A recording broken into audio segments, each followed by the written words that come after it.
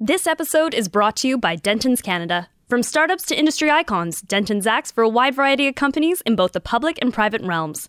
As the world's largest law firm, Dentons can provide its global reach to your business. Visit dentons.com for more details. Welcome to The Frontier, a podcast series brought to you by Cap Intel, dedicated to bringing you the latest insights, innovations, and investment philosophies from the professionals who invest your money. Today on the podcast, we have Gordon Martin. The difficulty with investing in private mortgages, which we just talked about, where people like the safety and security and they like the rate, is that typically it's not a market that is easily accessed by an individual investor. At some point in time, and I don't have a crystal ball, so I'm not going to pick a date for you. Yeah. But at some point in time, we're going to have another bear market. And it's probably sooner than later, just given the length of time that this bull market is run now. Gord brings 22 years of investment industry experience to his role as founder and managing partner of Celernus. Prior to founding Celernus Investment Partners, Gord spent over 10 years with DundeeWealth in roles that included branch manager, regional manager, investment advisor, portfolio manager, and ultimately Chief Operating Officer of the retail division. He holds an honors in economics from the University of Waterloo and an MBA from the Simon School at the University of Rochester in the state of New York. As an investment advisor and portfolio manager with Dundee, Gord advised and managed approximately $100 million of client assets. Thanks for coming on the show. Thank you. Good to be here. What is a mortgage-backed security? Mortgage-backed security is a synthetic investment. So what happens is you have financial institutions, which are issuers of mortgages, which want to essentially raise more capital. And in order to do that, they will take a pool of mortgages and they will put those mortgages into a trust. And then that trust will issue bonds, and those bonds are secured by those mortgages that are in the trust. And then the bondholders receive payments of interest and principal each month as those mortgagors make their payments on those mortgages. So essentially, financial institutions, banks, let's say, issue me a mortgage, and now they've tied up, $500,000 of their cash, and they need to use it to redeploy it, maybe give somebody else a mortgage, so they can sort of sell their mortgage to another firm, get their cash back. Those mortgages get pooled together, and then you can actually buy a bond where the underlying asset is my mortgage. That's correct. So theoretically, I could pay myself by buying my own mortgage-backed security? Yeah, essentially, although, there's going to be a little bit of a spread that's taken off that along the way. Of course. And typically these mortgages are all government insured, or CMHC, Canadian Mortgage and Housing Corporation insured mortgages. So these mortgage-backed securities tend to trade at roughly about the same yield as you would get on a Government of Canada bond, for example, because you've got that same level of security. So lower risk means they're not going to pay quite as much. Exactly. And then what's a mortgage-based mutual fund? So there are a few different ways that investors can invest in a pool of mortgages other than a mortgage-backed security. So there's what's called a mortgage investment corporation, or what's commonly referred to as a MIC. Or there is a mutual fund trust, or sometimes they're done as LPs. But essentially, these are, again, investment vehicles where you're buying a unit like you would in a mutual fund, or a share if it's a mortgage investment corporation. And you are then a part owner of that pool of securities. So there are, on the mutual fund side, when you're looking at a mutual fund trust, there are a few different types. If you went on the internet and did a search of, mortgage mutual funds in Canada, you'd find a number of them that are offered through, the larger Schedule A banks. And those you'd find they've had, relatively low rates of return because they're investing in mortgage-backed securities, and that's what they're doing. But then you also have some mutual fund trusts, which are offered primarily to accredited investors, which invest in private mortgages, and they build their own pool of private mortgages within that mutual fund trust, where you're getting, higher rates of return, typically anywhere from, 5 to 8 or 9% over the last number of years. And just for our listeners, what would a typical mortgage-backed security yield be right now? Well, right now in Canada, 10-year Government of Canada bonds are yielding about 1.85%. Okay. And you'd be sort of somewhere in that range, 5 years or lower. So it would probably be lower than that because most mortgages have a 5-year term these days. Mm-hmm. So you'd be looking at something probably in around the 1.5% range. So a much higher potential return with private mortgages. Exactly. And assuming the difference is because there's a higher risk, these aren't backed by the government. Yeah, they're not backed by the government, and it's a different risk profile. So, I think when you're talking about private mortgages, the question people will ask is, if today I can go to a Schedule A bank and get a 5-year mortgage at 2.75%, why would I be going out and getting a private mortgage at 8% with a 2% fee? I'm paying 10% all in. Mm-hmm. And, wow, that must be really risky. So, there's a couple of different things to look at and consider in that. When you're looking at, sort of what's the risk level of the mortgage, we're considering things like what's the value of the underlying security. So in that case, we're using metrics which are very similar to what the banks are using.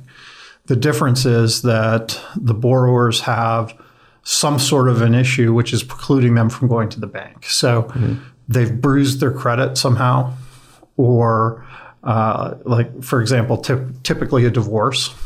Yeah. Oftentimes people, when they're going through a divorce, will have credit issues. Some bills won't get paid. Other things will happen. It could also be someone who's in business for themselves, has been for a relatively short period of time, won't qualify at the bank, and needs to go elsewhere for funding. So there can be lots of different causes for why somebody needs a private mortgage. And then back at the mutual fund context, so just for some more detail, how are these funds structured? How do you buy a mortgage with a mutual fund, and why would a creditor sell a mortgage? So in the case of a mutual fund trust, there's a portfolio manager and an investment fund manager, which is the role that we play with the Celernus Mortgage and Income Trust. So we are an investor in private mortgages. So we work with a variety of mortgage brokers and mortgage administrators who are all licensed through the Financial Services Commission, FSCO. And so when a person is looking for a private mortgage, they're typically talking to a mortgage broker, and then that mortgage broker is looking for an investor who will invest in that particular mortgage. So we have a network of mortgage brokers and mortgage administrators, and they will come to us and say, we have this particular mortgage that we're underwriting. If we originate this mortgage, would you invest in it? And so that's the sort of process by which a mortgage ends up in our fund. Okay, so compared to a mortgage-backed security, right, you're closer, you're more like the bank in that circumstance before it gets syndicated and pooled and sold off. Right. So the difference is that, the bank is using their capital, doing the underwriting, originating a whole series of mortgages, taking that mortgage pool, transferring it to a trust, and issuing the mortgage-backed securities from the trust. Whereas our investors are buying units of our fund, And we're using the money that they've invested in our fund to then invest in a portfolio of private mortgages. And then why would someone invest in a mortgage? So mortgages have a lot of advantages. So the main two that people are looking for when they're investing in a private mortgage is security. So you're investing in something which is backed by a physical asset. Whether it's just land or it's land in a building, home, commercial building, whatever the case may be, you're getting that level of security. And then second is obviously rate. I mean, if looking today at GIC rates, for example, if you wanted to buy a 5-year GIC from the bank, posted rate right now is probably about 1.6%. If you wanted to go to a second tier institution, you'd be probably somewhere in the 2.25% to 3% range, depending on where you went. So, on a private mortgage, people will be looking at, anything from, a 7 to, if they're getting into a second mortgage, could be as high as 12, 13, 14%. So people are generally looking for that combination of security backed by a physical asset with an interest rate that's attractive. So a nice alternative that has something underlying it, whereas, certain stocks, for example, sentiment can play into it. Here you at least have a floor, which is the value of the house or the land. Exactly. That makes a lot of sense. Can you walk through some of the benefits and drawbacks of investing in a mortgage-based mutual fund? Sure. So the difficulty with investing in private mortgages, which we just talked about, where people like the safety and security and they like the rate, is that typically it's not a market that is easily accessed by an individual investor. And even if they have, say $500,000 to invest, they're maybe going to invest in 1 or 2 mortgages. So by investing in a fund, you have easy access, you have simplicity, very easy to do. The big benefit is really diversification. So, if I've got $150,000 to invest, I can maybe find 1 or 2 mortgages. I have to do the homework and the research myself. Mm-hmm. And if something goes wrong, I may get my money back, but in the time it takes for me to get my money back, I may be foregoing my interest payments, right? So if I'm looking at investing for income and there's an issue, I may have a period of time where I'm no longer receiving that income. Whereas if I put it into a fund and I've got a portfolio of 75 or 100 mortgages, if there's 5 mortgages in there where there's a default and something has to be done to try and realize and get your capital back, you're still receiving your interest payments because there's 70 other mortgages that are paying their interest every month while it happens. And if there happens to be a loss, which can happen from time to time, mm-hmm. then you're really well diversified and your loss is going to be very small. Whereas if you've got 2 $75,000 mortgages and you experience a loss of 50% on one of them, that's a significant hit to take on $150,000 that you've got invested.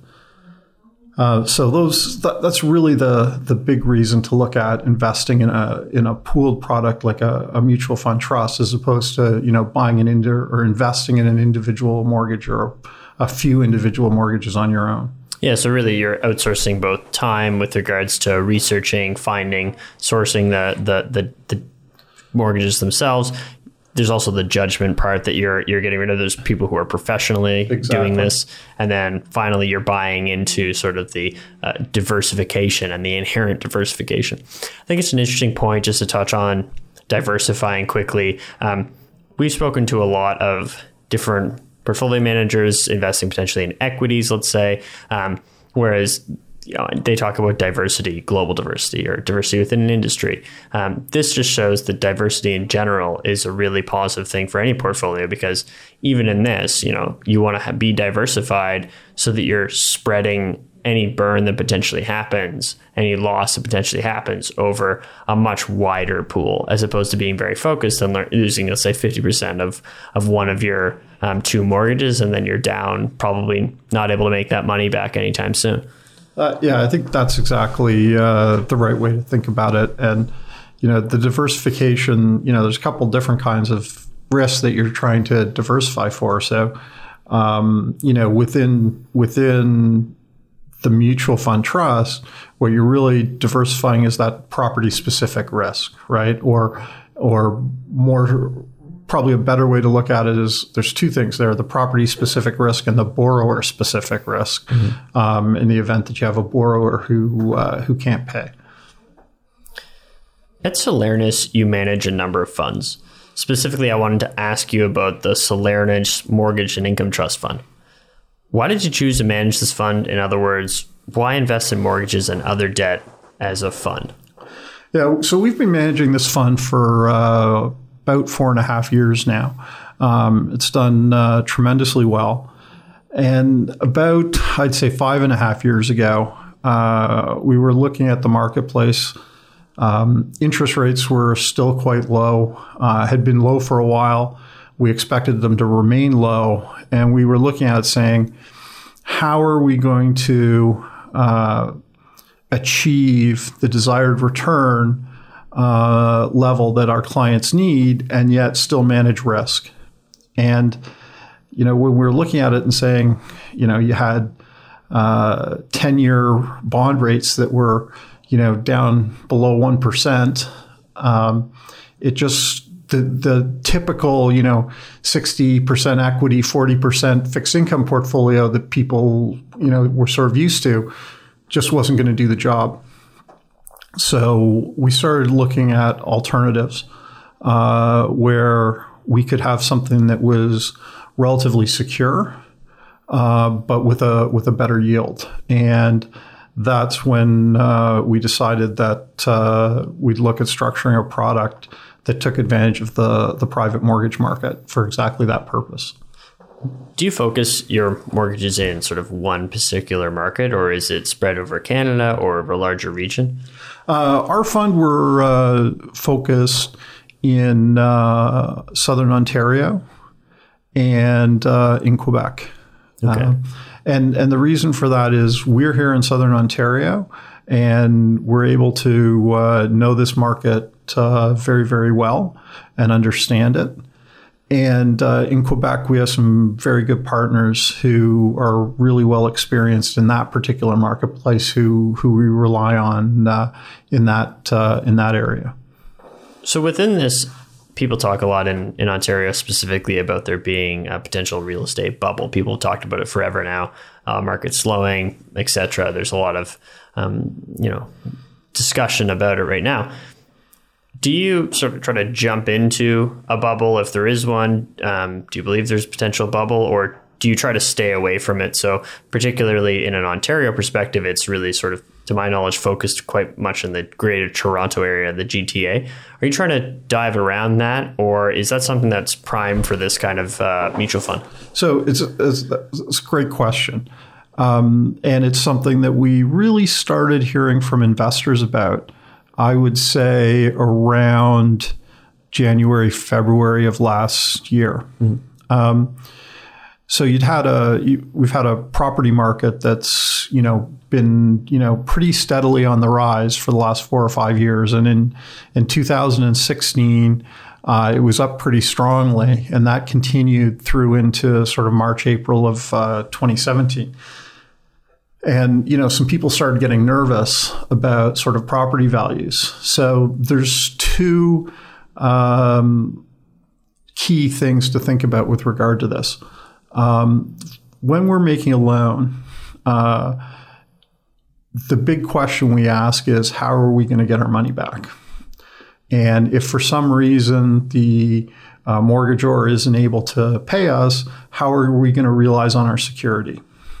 So we use something that's common in the industry called loan to value, usually here called LTV, loan to value. So if a property is appraised for $500,000 and we have a $300,000 mortgage, that's a 60% loan to value. What rising prices do is typically we'll have a portion of the portfolio which matures. And when something matures, either we get paid out, they refinance, they've sold the property, they do whatever, or we'll renew them for another term on the mortgage. Now, all our terms that we do are 1 year. So that means that every month we have more of these properties maturing, and the ones that renew are for the same amount as what they were previously. So when you get a rising market, you have a mortgage that we initially wrote and invested in where the loan to value was, say, 75%. But that was a year ago, and the market's up 10%. Now we're at, a 67% loan to value. So that rising prices has actually made our portfolio more safe than it was a year ago. So, we have to explain to people that, rising prices are a good thing for us. Where we have to be cautious at that point is with where we're writing our mortgages today. So new mortgages that are coming through the door today that we're choosing to invest in, we have to, be cautious. So where in 2016, in the Ontario marketplace, we would set a maximum loan to value of 80%. That's not to say every mortgage is at 80%, but the very most we would ever write on an ideal borrower and an ideal piece of property would be 80%. We made the assessment that maybe things were a little bit toppish, and we dialed that back to 75% in December of 2016. And that was the metric that we've used all this year. And of course, that's exactly what we saw. Prices continued to rise into March, April of 2017. And then since then, we've seen them sort of pull back a little bit, depending on what marketplace you're in. We really started to get a little bit concerned last winter or fall when we saw sort of the bidding wars that were going on in the GTA area extend outside of the GTA. So, when we got an application in from, a bedroom community to Kitchener-Waterloo, and it's a new buy, and, the house had been listed for $640 and sold for $720 in a bidding war. And we're thinking this is in, small town Ontario bedroom community commuting into Kitchener-Waterloo. It's a bit of a sign that maybe things are getting a little bit toppish on you. And so, we're pretty comfortable. So that's a mortgage that we didn't write. We did not invest in. So yeah, we get a little bit more selective about what we invest in. And, we manage what sort of that LTV that we're willing to invest at looks like. I know we've touched on a bit of this, especially getting paid back as your main goal when you're evaluating a mortgage for investment. But can you walk us through some of the other aspects you look at when evaluating a mortgage for investment? We're looking at the credit quality of the borrower and their ability to pay.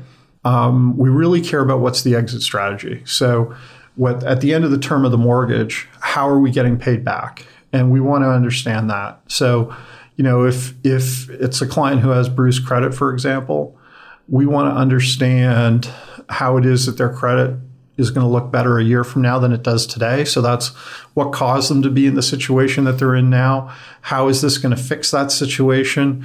Because we want them to be able to refi out at the end of 12 months to a B lender or even hopefully an A lender.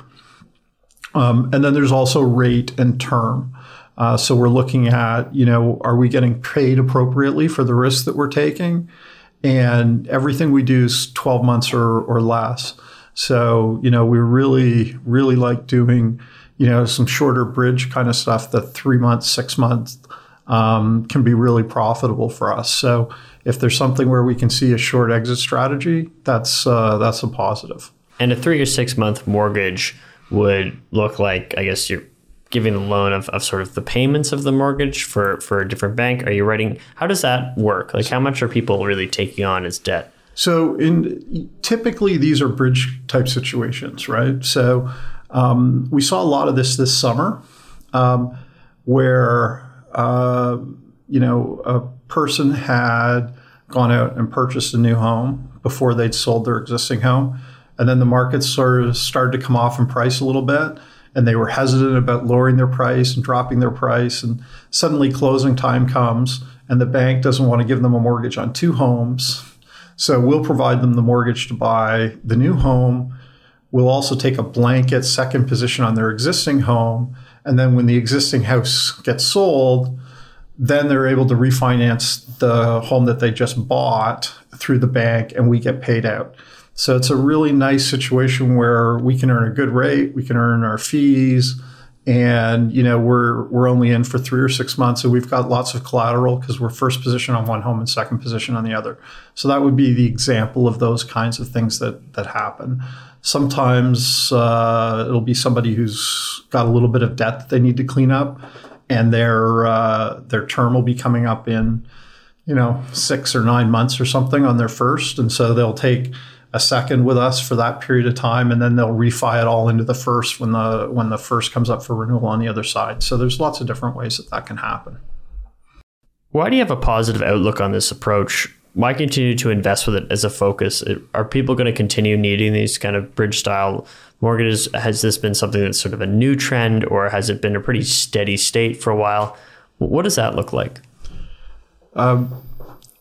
We're expecting that over the coming year, demand for private mortgages is only going to increase. So the government has taken steps over the last couple of years to try and cool off what's been a really hot mortgage market, including, causing, banks in January to have to start stress testing. Every mortgagor who comes in for a mortgage, and fewer people are going to qualify through the primary financial institutions. And that's going to create an expansion of the market, which really helps us because it means that we've got more mortgages to choose from, what we're going to invest in, which means we're able to sort of raise the quality and the return of what we're investing in. So we're quite optimistic about the next 12 to 24 months in terms of the supply of mortgages for us to invest in. Do you think you're going to have to sort of increase your general mortgage length to try to fill that void that's being created? No, I don't expect so. What we may have to look at is, again, this affects what I was talking about earlier in terms of exit strategy. So if our exit strategy in the past was we're going to refi out to a B lender or an A lender, and when I say that, I should probably qualify for people so that they understand what I'm talking about. A lenders are sort of the Schedule A banks that, the large big six banks that people know. Schedule B lenders tend to be the home trusts, equitable trusts, those sorts of lenders. That if people are going to find it harder to qualify there, then we have to be a little bit more careful about what our exit strategy is going to look like. Based on my understanding, real estate prices and interest rates would affect the performance of your fund. In that context, what do you think some of the primary threats and opportunities to real estate prices and interest rates in Canada in the near term? So on the interest rate side, we're not overly concerned about rising rates. Our general outlook is for rates to rise over the coming probably 12 to 36 months, but not for them to rise really substantially. Right now, if you look at, sort of comparable 10-year bond rates, we're running about 1.85% here in Canada. We're running about 2.4% in the US. But then when you look, overseas, you've got the German Bund at 0.3%, Italy at 1.77%. If you can imagine from a credit quality standpoint, you're getting, 70 basis points less for, Italy than you are for the United States of America. It doesn't really make sense from a credit quality standpoint. But that's because of where growth rates are. And Although, global growth is starting to pick up, it's still not at the level that's really driving inflation or driving rates up. So I think, everybody's outlook right now is for rates to rise, but not that substantially. Mm-hmm. On the housing front, in terms of market prices, we've had a pretty steady rise, coming out of, the recession of 2007, 2008, and the housing bubble in the U.S., which we weren't as affected by here to nearly the same degree, obviously. We've had pretty constant increase in home prices until this spring, when things finally started to sort of cool off a little bit. So the major driver tends to be economic growth. So without a recession, we don't really expect any major decline in housing prices. But we also expect that things aren't going to be sort of rocketing up either, because you've got a little bit of pressure from rising interest rates and a little bit of pressure from government regulation in the attempt to sort of slow the market and ensure that we don't have a bubble. So for that reason, we're sort of looking at a market where we expect things to remain relatively stable over the coming months.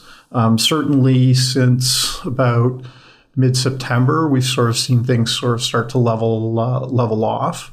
We're still using caution. We're still maintaining our 75% maximum loan to value. So we haven't said, okay, things have come off, 8 or 10%. We're going to go back up to 80% now. We're still being relatively cautious, but we're not expecting any major shocks unless we see the economy start to turn, and we haven't seen that at all in any of the numbers. Do you think that's reflective too in the longer run? I mean, we talk about up to 36 months. Beyond that, do we know? Yeah, I mean, trying to predict out longer than that is pretty difficult, and not something that I'd want to try and do. But when we look at, whether you're looking at GDP or you're looking at employment numbers, you're looking at inflation and interest rates, everything right now seems to be relatively stable. Describe the ideal investor for a debt-based fund in your mind. So for a debt-based fund, I think that it makes sense to have it as a portion of the portfolio for diversification purposes for a lot of different types of investors. But the key characteristics of the funds tend to be, steady income, whether it's on a monthly, quarterly, annual basis. With mortgage funds, it tends to be monthly because that's how homeowners and people pay their mortgages.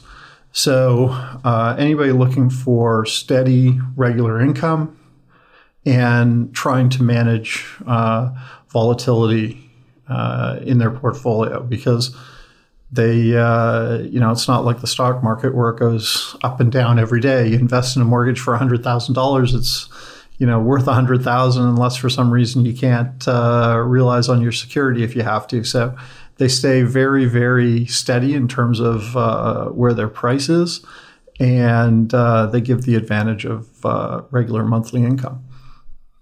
Part of our goal in the Frontier is to educate investors.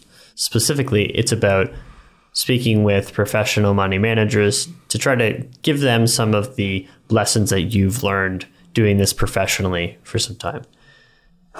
What are some of the challenges facing retail investors in today's markets? My big concern in the market right now is that memories tend to be short.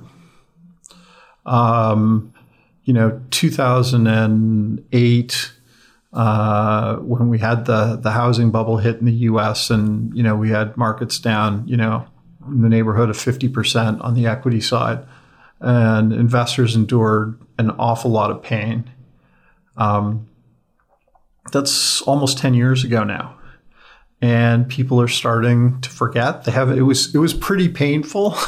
So people haven't totally forgotten. But we're now into one of the longest bull cycles in the equity market that we've experienced. And, for the last year, the market has climbed a bit of a wall of worry. And, that's what typically tends to happen at some point in time. And, I don't have a crystal ball, so I'm not going to, pick a date for you. Yeah. But at some point in time, we're going to have another bear market. And it's probably sooner than later, just given the length of time that this bull market is run now. And the valuation that we're sitting at is, relatively high on a historic basis. When you look at charts and other things, it looks a lot like 1998, 1999. So for those who remember 2000, 2001 weren't a whole lot of fun for a lot of investors, and particularly if you were in the technology sector. So we think that it's a good time to be just a little bit cautious on your equity holdings for investors, and we're sort of counseling everybody in that way. That's great advice. To learn more about the Celernus Mortgage and Income Trust Fund, please visit celernus.com/Celernus Funds. This episode is brought to you by Capital, a fund analytics company helping investment professionals select the top performing funds for their clients. Industry experts nationwide trust Capital to make better decisions faster. Find out why at capital.ca.